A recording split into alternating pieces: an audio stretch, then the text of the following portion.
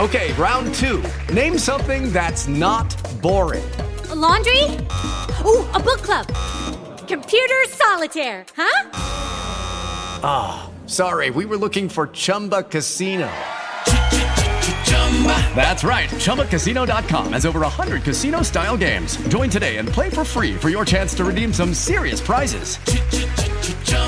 ChumbaCasino.com. No purchase necessary. Void where prohibited by law. 18 plus. Terms and conditions apply. See website for details. With Lucky Land Slots, you can get lucky just about anywhere. Dearly beloved, we are gathered here today to... Has anyone seen the bride and groom? Sorry, we're here. We were getting lucky in the limo and we lost track of time. No, Lucky Land Casino, with cash prizes that add up quicker than a guest registry. In that case, I pronounce you lucky. Play for free at LuckyLandSlots.com. Daily bonuses are waiting. No purchase necessary. Void where prohibited by law. 18 plus. Terms and conditions apply. See website for details. Are whistleblowers heroic? Should conservatives support the police? Is Bud Light promoting a trans ideology the same as Coors promoting gay couples? We answer these questions and more on this episode of Good Take, Bad Take.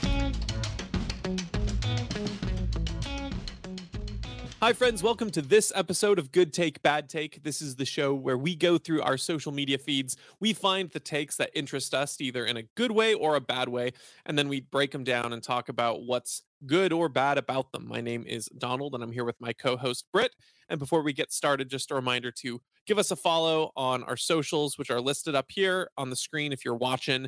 If you're listening, that's Good Take, Bad Take Pod on Instagram, Good Bad Take Pod on Twitter and YouTube. And give us a like and follow and a subscription while you're there. Helps us out a lot.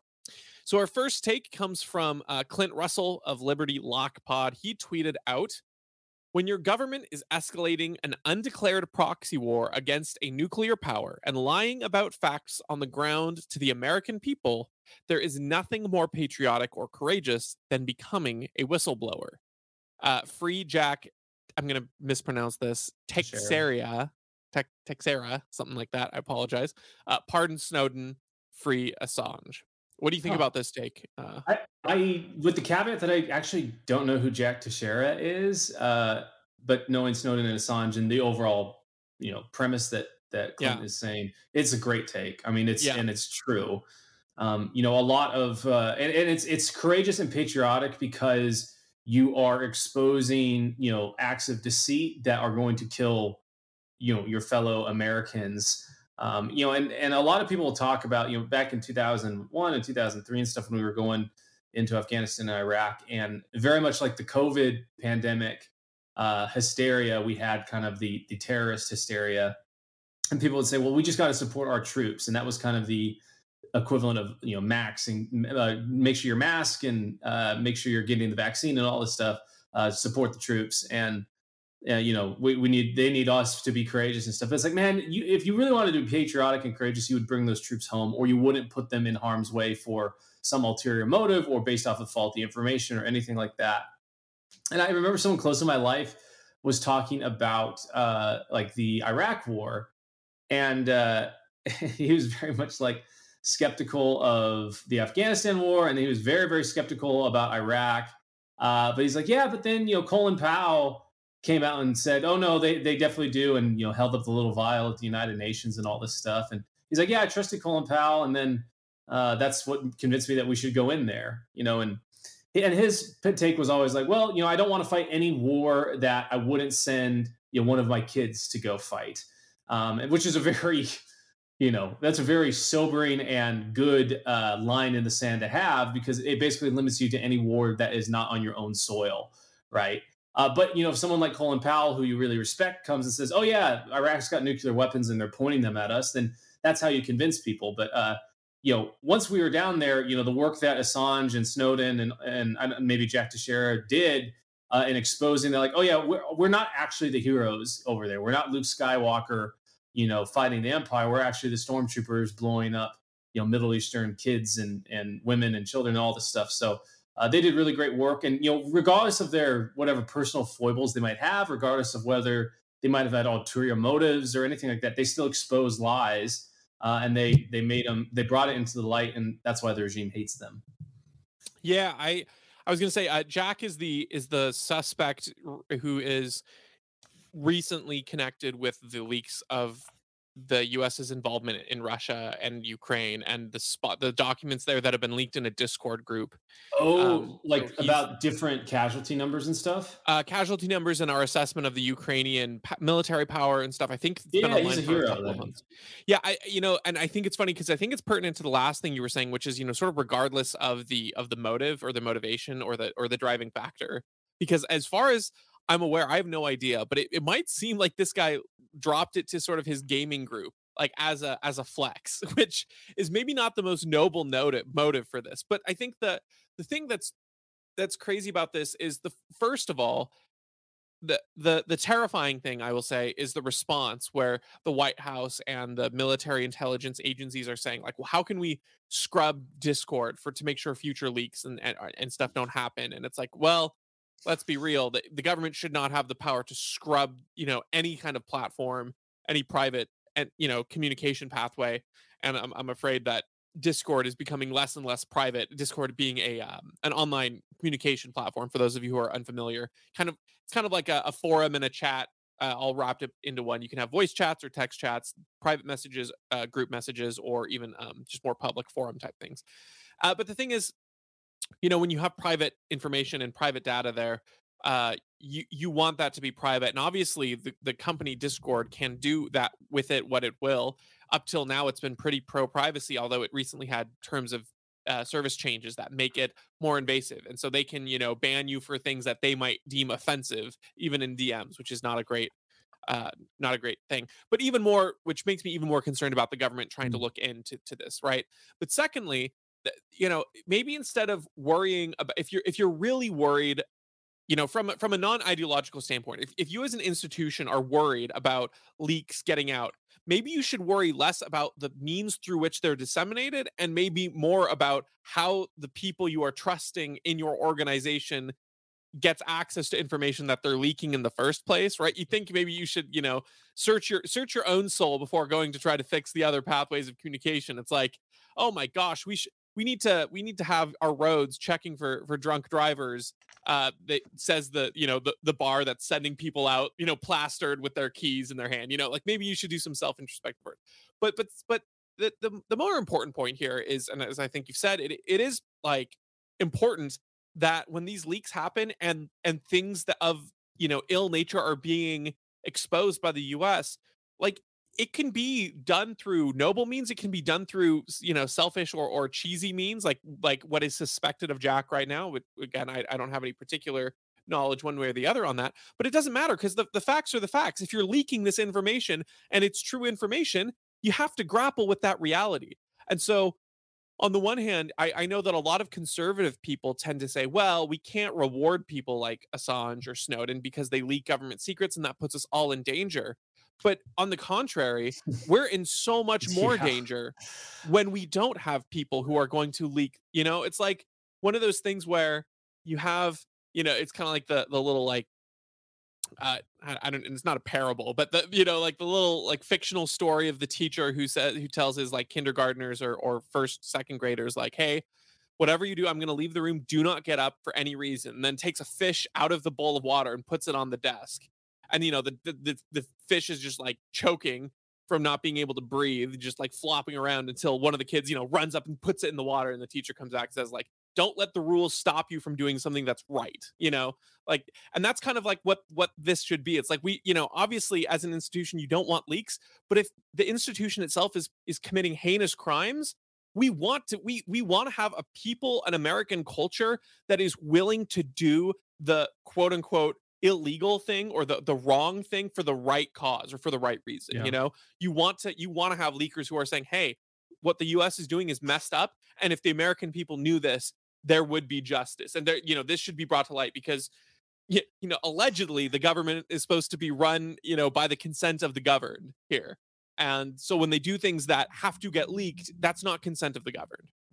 Yeah, your point is really like doing the right thing regardless of whatever rules, because like I think about conservatives saying like, oh yeah, what Snowden did, like, yes, it was right for him to expose this, in some way, or maybe what the government was doing was wrong, but he still took an oath, to do this or do that. And, he was part of the organization, signed a contract. And it's so ironic to me that the programs and policies and methods that he exposed, that we all, not we, but the conservatives really supported, are now being turned on the conservatives, right? Like everyone was saying, because everyone's like, well, if you have nothing to hide, you have nothing to fear. It's like, well, it really just matters about who's determining what is hideable or what should be hidden. And so, yeah, so these guys, regardless of their motivations, like you're saying, are heroes. I wouldn't even say they are heroes, but their actions are heroic and good. Yeah, and that is the interesting thing, because I think most people who are talking and thinking about these issues in a serious way recognize that life is not black and white in many cases. There are competing priorities. There are multiple hierarchies of good, right? So for instance, in the example of Snowden, like you said, oh, he took an oath to not, to keep secrets or whatever for the government. So you have to measure, is the hierarchy of keeping your oath in this context more powerful than the good of exposing a criminal ring, essentially, of the NSA, right? This entire branch that is unknown, and not only unknown, but explicitly lied about existing, from like James Clapper before Congress, and exposing this total abuse of not only your own freedom, but the entire population of the United States' privacy and freedom. And you have to weigh those things. And it's kind of like one of those things where biblically, a lot of conservatives will talk about, well, it might be okay to lie in context when you're like protecting Jews from the Nazis, or they'll say Rahab from the men, the biblical example there, Rahab lying about the spies that were, she was hiding and stuff like that. And so to me, I think it's a pretty clear principle that a lot of conservatives should understand and recognize, that more important than the principle and the hierarchy of obeying the law or following the rules is having an American culture that is doing the right thing. And I think something that conservatives really are good about and getting on, and should be getting on board with, is promoting what is good, right? Sometimes I think libertarians like to say, oh, well, freedom is the ultimate good, but I don't think that's true. I think freedom is the should be the ultimate goal of sort of the governing side of society. But as far as individual values, I don't think freedom is the ultimate good. I think it helps get to the best good. And those best goods have to be things like self-sacrifice, discipline, honesty, truth, non-aggression, those types of things. And so I think it's like with conservatives, I think that they would have a strong sense of what they view as a moral foundation. And those are the values that I think you, as a conservative, you should be promoting over the laws. Now, if you want to make the laws coincide with those, we can, go back and forth what that is. But you have to admit that as it currently stands, someone like Snowden keeping the oath to not leak information, and then witnessing the complete dishonesty and invasion of privacy that the NSA was, that if he were to keep his oath of following the rules or the law, then he would be violating those first moral principles, which I think are more important and should be promoted more highly. Okay, we'll move to our next take here. This is a Facebook conversation. So there's a first post and then a comment reply. So the first post reads, "We have lived in our home for 35 years. Cost us less than $250,000 to buy the land and build the house. The taxable value increased by 43% this year. So it now costs us $1,500 per month for the tax. On top of this tax, I have the RTA tax on my car of $558. Who determined the boundaries for the RTA map?" And there is a reply here that reads, "Your tax most likely did not go up by 43%, but it probably did and historically has gone up. Because we prohibit an income tax, which is a far fairer tax, we depend way too much on property taxes. This harms seniors and lower or even middle income homeowners. It benefits the rich. Fears of income tax as simply addictive are reasonable, but redesigning the whole system could help if we could get it done. Our system of taxation is terrible. That is not the same as saying the government is collecting too much money. I don't think they are, but they may be getting it from the wrong sources and harming many homeowners. Some are even losing homes." Reading this one has me so triggered. What is your response to this? Well, this is actually a next door post. I crawled on there to look up some information about some happenings in my neighborhood that I'd seen, and scrolled across this. And I whenever there's something about home owners tax, property tax, I always love reading the comments because everyone hates it except for a few people, and usually they're not landowners. But for those of you who don't live in Washington, we don't have an income tax. We do now. Well, yes. We do now. Yeah, we shouldn't. Yes, I'm sure you'll get to that. We don't have a traditional income tax. Yeah, we don't have the traditional income tax like a lot of other states do. We have a sales tax, and then the RTA is the Regional Transit Authority. So, kind of funny side note on that is we actually sued like the people of Washington and said, "Hey, we don't want this tax." And sued the government saying we don't, take our car tabs off of your, bring them back down to what they were. And then the government used our tax dollars to fight us in court and then decided that, actually this is a fair tax and we're going to keep it. So Washington sucks in that way, as do any place that has, a government doing taxes. But obviously, I think the person's reply is a bad take. Any take that says, that's a much fairer tax, or the worst part of it is, this is not the same as saying the government is collecting too much money. It's like, no, the government always collects too much money. The second they collect $1 from you, they have collected too much money because they never earned that. They didn't create it. That is too much money by definition. So yeah, I mean, the property taxes in Washington are awful because of, I had other people on here posting like, oh, it's not a tax thing. It's a housing market issue. It's like, yeah, the housing market issue created by various government policies. And then at the macro level, obviously created by the Federal Reserve and all of those, financial and monetary policies. So there's a lot to go through, and I'll let you go since you were so triggered. Well, just to tack on to your last point there, it's a housing market issue. Okay, well, let's look at affordable housing in Washington. Recognize that about $144,000 on the medium-priced home in Washington, $144,000 of the cost to build that home is from regulations alone. What? Yes. So not the final affordable housing. No, I'm just talking about how the median home in Washington, $144,000 of the building cost comes from regulatory burdens. That was a study done by, I think, the BIAW. They reported on it at least. Wow. So yeah, they want to talk about like, oh, it's not government or taxes, and it's like, okay, well, even if you're gonna say it's not taxes directly, it's regulations, which is also the government's wheelhouse. The other thing that triggers me so much, one, they talk about this like, oh, we just need an income tax and then everything's fair. But everyone who actually, and maybe this person, the way that they're responding may seem like they might be more open than our actual legislators are, but every person who talks about implementing an income tax or charging the rich or more, that does nothing to help the lower end. So what we would say is, okay, if you want to help people on the bottom end, because they're talking about a far fairer tax, drop our sales tax, reduce our sales tax. That actually helps people on the lower end disproportionately.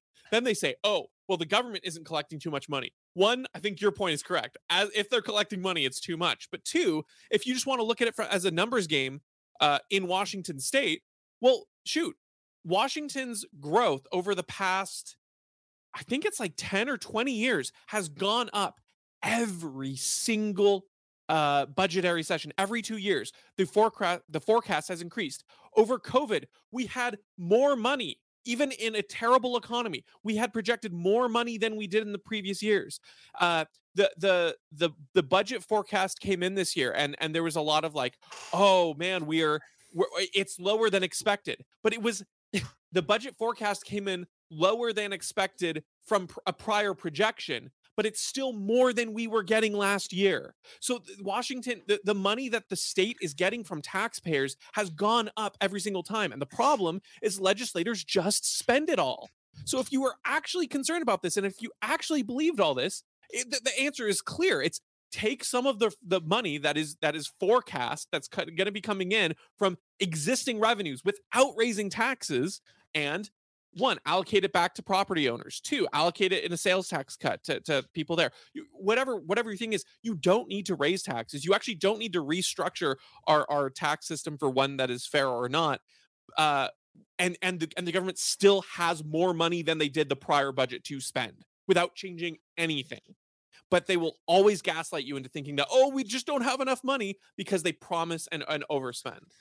Yeah, my favorite part of this one is the reason we have a property tax is because we prohibit an income tax, as if if we got an income tax, like they force that upon us, that they would take away property taxes. Like most other places have both property tax and an income tax as well. Yes. So they're going to have both.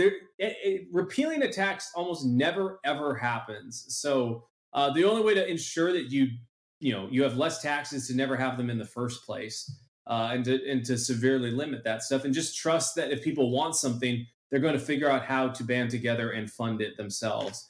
We don't need middlemen dispersing that. That is really nuts, though, about the $140,000 in regulatory compliance. And so that's like stuff like getting your house up to code. And yeah, I think it's like getting your house up to code. I think it's making, just for as an example, I think it's in Seattle. There's a regulation, and I don't know if this is in that 144,000, but there's literally a license you have to pay. It's like, I don't know, like $140 or $260, somewhere in that range. It's, it's not like, a multi, but it's a vacancy check permit. You have to get a permit to say, yes, I went to my house and it is empty. You have to pay the government money for that.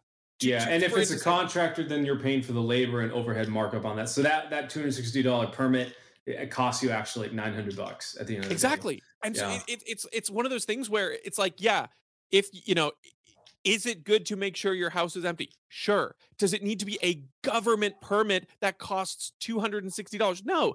And or $900, in the long thing. And it's like, okay, that might be one little bit, but one, that disproportionately impacts lower income housing, because obviously it's not only on rich houses you have to make sure, it's on all of them. And the richer people are going to be able to afford that more. So you want to talk about, not fairer penalties. Regulations are the things that are penalizing the people who have lower income to dispense in the first place, because these regulations don't increase in scale the higher the building cost. So when you have all of these, flat fee regulations that are going to give you a cost one way or the other on a building, well, now as a contractor, you are now incentivized to create higher bid housing, because your margins are going to be higher just based on the fact that you have flat fees and flat costs from all these regulations. So they always talk about, we need affordable housing. That's one of the problems right there, is all of the regulations make it so that it's less profitable to create that in the first place. Yeah, any housing. Yeah. Right, exactly. Yeah. But it becomes subsequently less, profitable, because the regulation fees are flatter or are flat. And so your margins just shrink when you go onto low income housing or just affordable housing in general. Okay. We'll move on to our next take here. This one comes from a declaration of memes, meme Twitter. This one reads, conservatives should probably become familiar with the reasons libertarians do not support the police. Generally speaking, it is not that we oppose police doing the few good things that they do: stop/solve violent crimes, provide security, etc. Libertarians' objections to the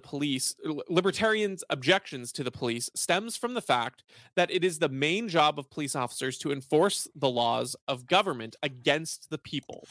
Every law that violates your liberty and rights passed along by the Democrats or Republicans is being enforced by the police. The police obeyed the government and shut down the churches and the mom and pop stores. The police let riots happen when their masters ordered them to. In a libertarian society, we would have robust protections for self-defense, access to arms, and private security, and private detectives contracted to take care of the violent crime issues that do occur. Besides, a mugging, a home invasion, a random attack on the streets usually happen in seconds. Assuming that you are lucky enough to even have the opportunity to call the police, the criminal will be long gone before the cops arrive. The only thing you can truly count on for protection is being proficient with firearms and self-defense. We believe in liberty, much like the founding fathers of America did. What is your take on this post? This is great. Really well laid out. I think really it looks like it's one of those more Twitter show more it tweets. is.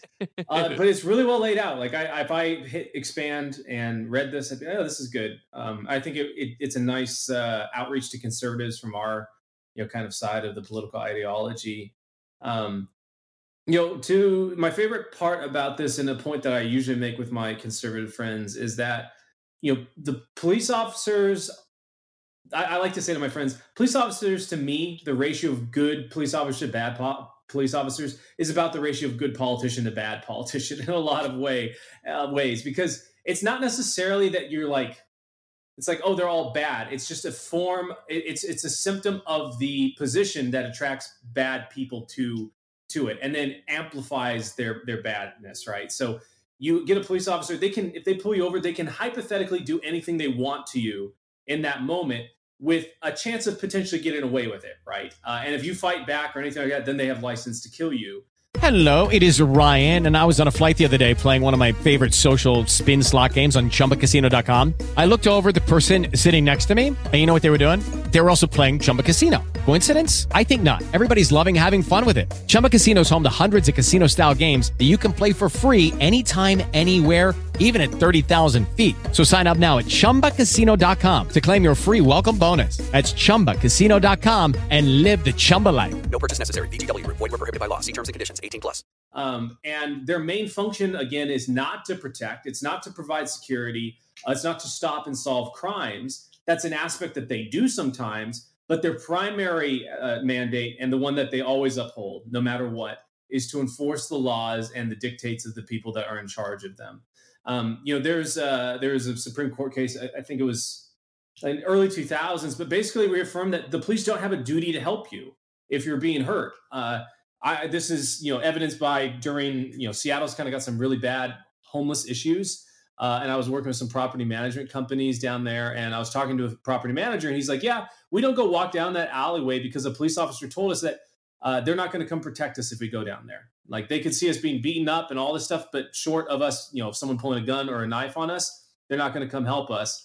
And so it's like, that's what your tax dollars pay for. That's what your honoring the police gets you. It gets them cowardly saying, no, we're not going to come help you. Or, at the best case scenario, you have good police that just refuse to enforce the laws, but most of them still do, right? Like, these guys came around, shut down stores, shut down everyone that was not complying with COVID. And then, we've been seeing instances like in New York City now where people who do try to protect themselves, like in that guy, the parking garage attendant who wrestled the gun away from one of the robbers and shot him, the police arrested him, right? So even when you do take matters into your own hands, your own protection into your own hands, and do a good job, they are still going to get you, even though they were never going to protect you in the first place. So in general, the police are bad. It's the bad stuff about police is a feature. It's not a bug. And it's a feature of the position that's been created. Yeah, that's exactly right. To your point on the cops refusing to go down that aisle, that just makes me think of if anyone's ever listened to Libertas, Dave Smith's comedy special, he has a whole bit on talking with his friend who said, well, the police work for us. He's like, no, they don't. No, they don't. What are you talking about? You can't get them to do stuff for you. It's a pretty good bit, but yeah, I that's right. I think that when there are examples of, oh, well, my police chief defied the COVID lockdowns or whatever, that's great, that's awesome, but that's the exception that proves the rule. The fact that there were people sharing their letters online almost amplifies the very fact that it's like they had to do that. It wasn't like this expected thing, like, oh, the politicians are at it again. Fortunately, the police will, adhere to the Constitution or whatever, principle you want to, as a conservative, you might be prone to cling to. It's like, does anyone in Washington state realistically think that even their most, Chehalis, or Eastern Washington, or, you know, most defiant cop is seriously going to defy the gun law that's going to be passed that prevents, you know, the transfer of assault, quote unquote, assault weapons.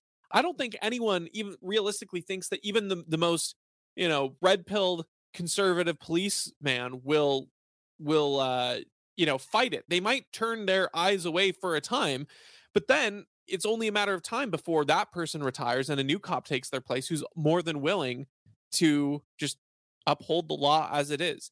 If the politicians were treated as the powerless scum that they should be treated as, then the cops and the cops were actually loyal to the things that I think conservatives wish they were loyal to, then it wouldn't be such a big deal when a non-constitutional bill gets passed, right? Because everyone would know, oh, well, the police will never enforce this.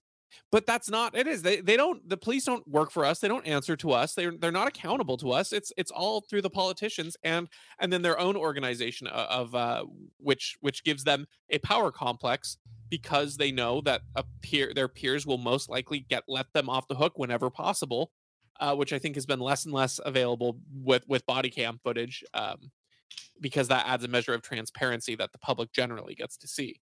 So I do really like this take. I think he's right in that we don't disagree with the idea of stopping and solving violent crimes, providing security. These are good ends. We just think that there are better means for them. Yep. Okay, moving to our next take here. This one comes from the Libertarian Party of Texas, maybe my least favorite state-affiliated Libertarian Party. And they tweet out, "Nobody should have to flee an authoritarian state to get treatment or avoid mandates. Your medical treatments are between you and your doctor. No politicians needed. Hashtag medical freedom." And this links to an article that says Austin couple travels out of Texas to get, quote, medically necessary abortion. What do you think about this, Britt? Oh, they're so annoying. It's a bad take. I mean, you kind of showed our hand when you said they're your least favorite. Yeah. It's so bad. I'll expand upon the article a little bit because I think that will help. But basically, this couple, they found out they were pregnant. They were actually trying to get pregnant, and so they wanted this kid. And then at week 17, they found that there was, I don't really know how to pronounce it, but basically a fluid bubble on the back of the kid's head, their daughter's head, which meant that they would likely not survive being born. Or if they were born, they would have some issues potentially. So they wanted to get an abortion at week 17. Texas doesn't allow it unless, there's a threat to the life of the mother. And so they had to travel out of the state to Colorado. And then because the state that they reside in and the insurance they're on, basically said, oh, well, it wasn't medically necessary. They had to pay out of pocket to kill their kid. So anyways, this, there's a libertarian side of it, which is like these guys. I mean, I don't really know much about the Libertarian Party of Texas's positions on the COVID stuff, but I have a feeling they were pretty annoying about it all. And maybe we're even pro-vax in some ways. That is apples and oranges when it comes to killing a human being versus choosing what medical preventions you choose to put in your body. There is an argument to be made that, as a private business could say, hey, if you don't have the COVID vaccine, we don't want you in here because most of our clientele are old or something like that. I'm actually, and we've said it before, and we're very consistent on it. We're all for individuals and private businesses and organizations deciding what they're, on their private property, what goes on and who's allowed to come on there. And it goes both ways, right? Like in the same way that someone that wants people to be vaccinated can say only vaccine people can come on. Someone that doesn't care for those type of people can say you have to be unvaccinated to come on the property. I think both are pretty stupid. And especially now with all the data that we've got and the data that we had at the time, it makes that stupid.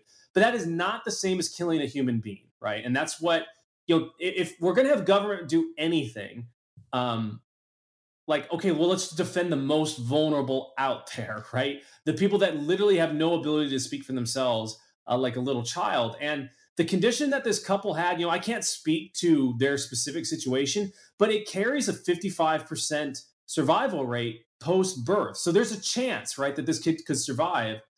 They might have some complications. They might be somewhat mentally inhibited, but we don't justify killing human beings for those reasons in any other scenario. when they're outside of the womb. The only time we justify it is when they're inside the womb. Yeah, I think you're totally right here. You know, I'm not sure what the state of Texas's policy is in the case of mother's life threatened. It sounds like it would be allowed if the mother's life is threatened. And I think there is a lot of nuance to be had in terms of the conversation. But I think that nuance becomes a little bit less nuanced when you consider if the mother's life is not reasonably in danger. Think about it almost like a the trolley car incident where it's like, if you see a train trolley and you see the lever, you can't see which switcher the trolley's on, and you don't know that if pulling the track, you don't know if you're going to save the lives if you pull it, or maybe like if you leave it, you're not sure whether or not they'll survive. But if you pull the lever, it's a shorter distance but it'll definitely kill the person tied to the tracks. It's like I don't see I don't see how you can justify taking the action that definitely kills the person, definitely kills that child, when there is a chance for it to survive. It is not a death sentence. Now, is it difficult? Even if there's no chance, right? Yeah, there's a difference. Like seeing a strong gust of wind of someone leaning over a rail, take someone and topple them over is ethically different than you going and shoving them over because you see the gust of wind is coming. Yeah, even if this, let's just say the ultrasound showed that for whatever reason they could tell with this specific instance of this condition that it was 100% guaranteed that the kid would die upon birth or die shortly after birth. That still doesn't give you permission to just go kill them because you have some sort of need for convenience or you want to move on to having the next kid or whatever. I'm not inferring the couple's motivations, but it has to be out of convenience, a sense of convenience. If there's no threat to the life of the mother, which there isn't in this scenario, then it's purely because you have some ulterior motive in terms of to get that fetus out of there, rather than being like, hey, you know what? We're going to give this baby the entire dignity and life that it deserves for as long as, nature allows this thing to survive. And, speaking as someone that's going to be a parent in the future, I would give every single second that I have or give everything I have to have another few seconds or minutes with my kid, to keep them alive. And so it's just really sinister to me that they take killing children and make it an issue about freedom. It's like, no, this is one of the least free choices you can make, or least pro-freedom choices you can make, because you're literally just taking someone's life away when they have no voice to advocate for themselves. Yeah. Well, and I think it's extremely cringeworthy of the LP to ignore the Libertarian Party of Texas, to ignore all of this debate and then just go on the hard line that the state has no role in this. Because one, it's like if this were any other medical issue where there isn't a life at stake, I would completely agree with this take. But the problem is they obstinately ignore the data, they ignore the science, to use that cringy phrase, thanks to COVID, and they ignore the nuance of the conversation. So they just look like ideologues pushing a point rather than people who want to actually promote freedom or good ideas in a real world scenario. It's just antagonistic. So that's why I don't like it. If you were a partisan and you put this post out there because it's your talking point, I get it. If this comes from the Democrats, I get it. But the Libertarian Party is supposed to have ideals and it's supposed to have a sense of we're not just partisan hacks. We acknowledge reality. We acknowledge what works best, and we acknowledge that that's not true the same for everyone. But it seems like that nuance of is lost on them a little bit when it comes to this. In just because they want to push this idea so hard, they become ideologues for this talking point rather than for the reality of the situation, which is that there's a human life involved. Yeah, they're trolling with the human life, being on the other end of it, which is exactly, which is never a good look. Yeah. Okay, and we'll go to our last post here. And this one's a little bit longer. This, of course, comes on the heels of the entire Bud Light promotion of that trans male to female individual promoting Bud Light and their financials crashing. So Matt Walsh starts off tweeting, "The financial damage we've done to Anheuser-Busch, I believe that's how you pronounce that, is a huge victory.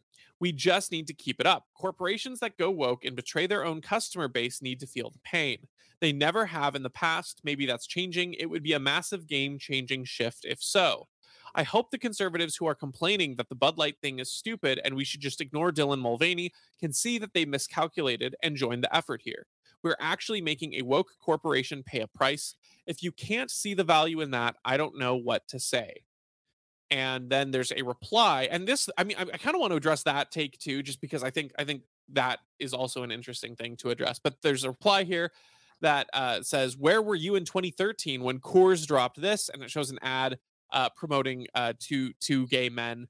And then there's a reply to that with someone saying, "The gay men are not harming children here or taking over women's bathrooms and sports or compelling others to speak reality-denying pronouns. It's not the same." There's a lot to take here. If you want to take on the latest take or Matt Walsh's take, just give me your thoughts. Okay, I'll take the last two-ish. I'll take the last one, with the French Canadian flag in it. And it looks like she's verified too, or Twitter Blue. So yeah.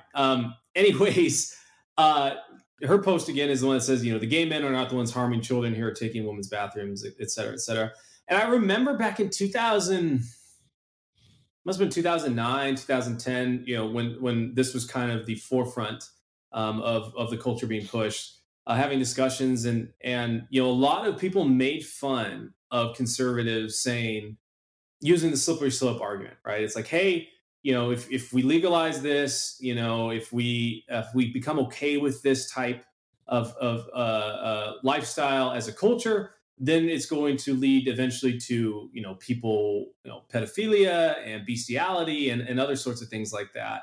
And I remember they got made so much fun of, right? And I even made some of those, I believe, kind of takes. And when I got made fun of, like, it made me rethink it a little bit more. But now that we've got hindsight, it seems like, if you start bending reality, if you start, according to your and I's view of the world, like not living according to traditional concepts, according to design by the God that created us, that it becomes easier and easier and easier to live further and further outside of the design and pervert it more. And so I think a lot of the conservatives that were saying those types of things back in 2008 about where this would lead, obviously they've been proven right. And I think it's a function of that. And therefore, I think this person is wrong and it's a bad take, right?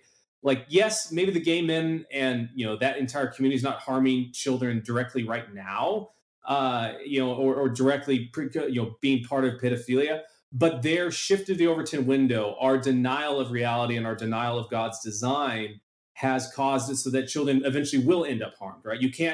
Anything that you choose to do affects everyone else in the community in some way or the other. It's Solzhenitsyn's whole thing about like, hey, we were all responsible for the Soviet Union, right? We all either decided to not say something when we should have, or we said something we should not have said. And that all of that contributes eventually to mass casualty and mass awfulness and mass, degradation of society. And so I think this person's wrong. I think that, I don't know where Matt Walsh was in 2013, but I'm sure if there was a Matt Walsh that had the mindset that he has today, back in 2013, he probably would have opposed that as well. So yeah, I don't know, maybe you agree or disagree, but that's my take on that last one.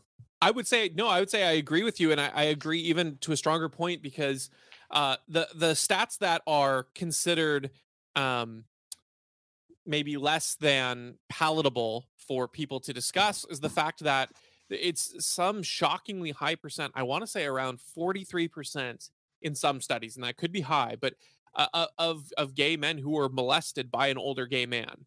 Wow. And it's like you look at how that culture has, and so much of gay men culture, which again they don't want to talk about, it is involved in some form of like grooming like that, and so I find this last take so funny. Like, the gay men are not harming children here or taking over women's bathrooms reports. Like those are the only ways in which you can define the paradigm here. Like, that's the only way to define the debate, is the very specific issues that the trans issue brings up, like pronouns or reality denying. If we want to talk about reality denying, let's talk about reality denying. You know what else is reality denying? Redefining the idea of what a sexual relationship is and should be, what the purpose of a sexual relationship is. All of these things have their roots in reality, and that was redefined entirely by the sexual revolution of the 60s, which ushered in to say, no, sex isn't primarily about procreation and building a family. It's about your own gratification in the moment. And of course, that's not to say that, before this, these types of things didn't exist, but it is to say that before this, I think the role of sex and relationships and marriage and all that was a little bit more clear about what its true purpose is. So it's funny because this post here shifts the goalpost continually. And if all of the conservatives, and I don't know where this person is politically on this spectrum, but if conservatives follow this line of thinking, then trans people will be okay when the bestiality crowd gets moving more, because, well, at least we're not harming non-consenting individuals, and et cetera. You can always shift that goalpost. The one thing I also want to talk about with Matt's take here is, I've always been a little bit annoyed by this go woke, get broke idea, in that I not how Matt's saying here. I think Matt actually has a good take, but what I've always been annoyed by is the application of this sort of taking for granted that a lot of conservatives have, where they say, "Oh, go woke, get broke." Like, this Disney movie had a gay reference in it and it flopped. Oh man, that's proof. And I think usually, one, it's because the way that people promote woke things is very transparent, right? I think we've talked about this before, where it's a shallow caricature or it's a shallow plot because it's obviously servicing to promote a woke ideology rather than a rich narrative. So I've always been uncomfortable with that narrative a little bit, because it's like, I don't think it's specifically that they went woke. It's not like people are saying, oh, there's a gay reference, I'm boycotting. It's usually like, oh, that is this is a shallow movie and it was bad anyway. And maybe that's because they focused on the gay thing, but that's not necessarily the primary reason, right? But also, that always rubbed me the wrong way, because it always seemed to say that, the consequence of going woke is getting broke. Versus Matt's call here, which I think is so critical, which is to say, no. If they go woke, make them broke, right? Like, the idea of, like, vote with your dollars. And even if you don't like the idea of, like, oh, go woke, get broke, I think that the concept specifically of, show the marketplace of ideas culturally what is and isn't important, promote the things that are good and true, and then this kind of, like, go woke, get broke thing can happen. And you should galvanize your base to, stand up, have morals, boycott things that are, defying the service of your values. But I think what's more important is promoting the actual values. And I'm not saying Matt is ignoring that point here. I just like that this is the go woke, get broke thing in Matt's worldview is a call to action, not a, you do this, and then this naturally follows, which I think is the correct application, because I think go woke, get broke has been a misapplication in the past from some conservatives.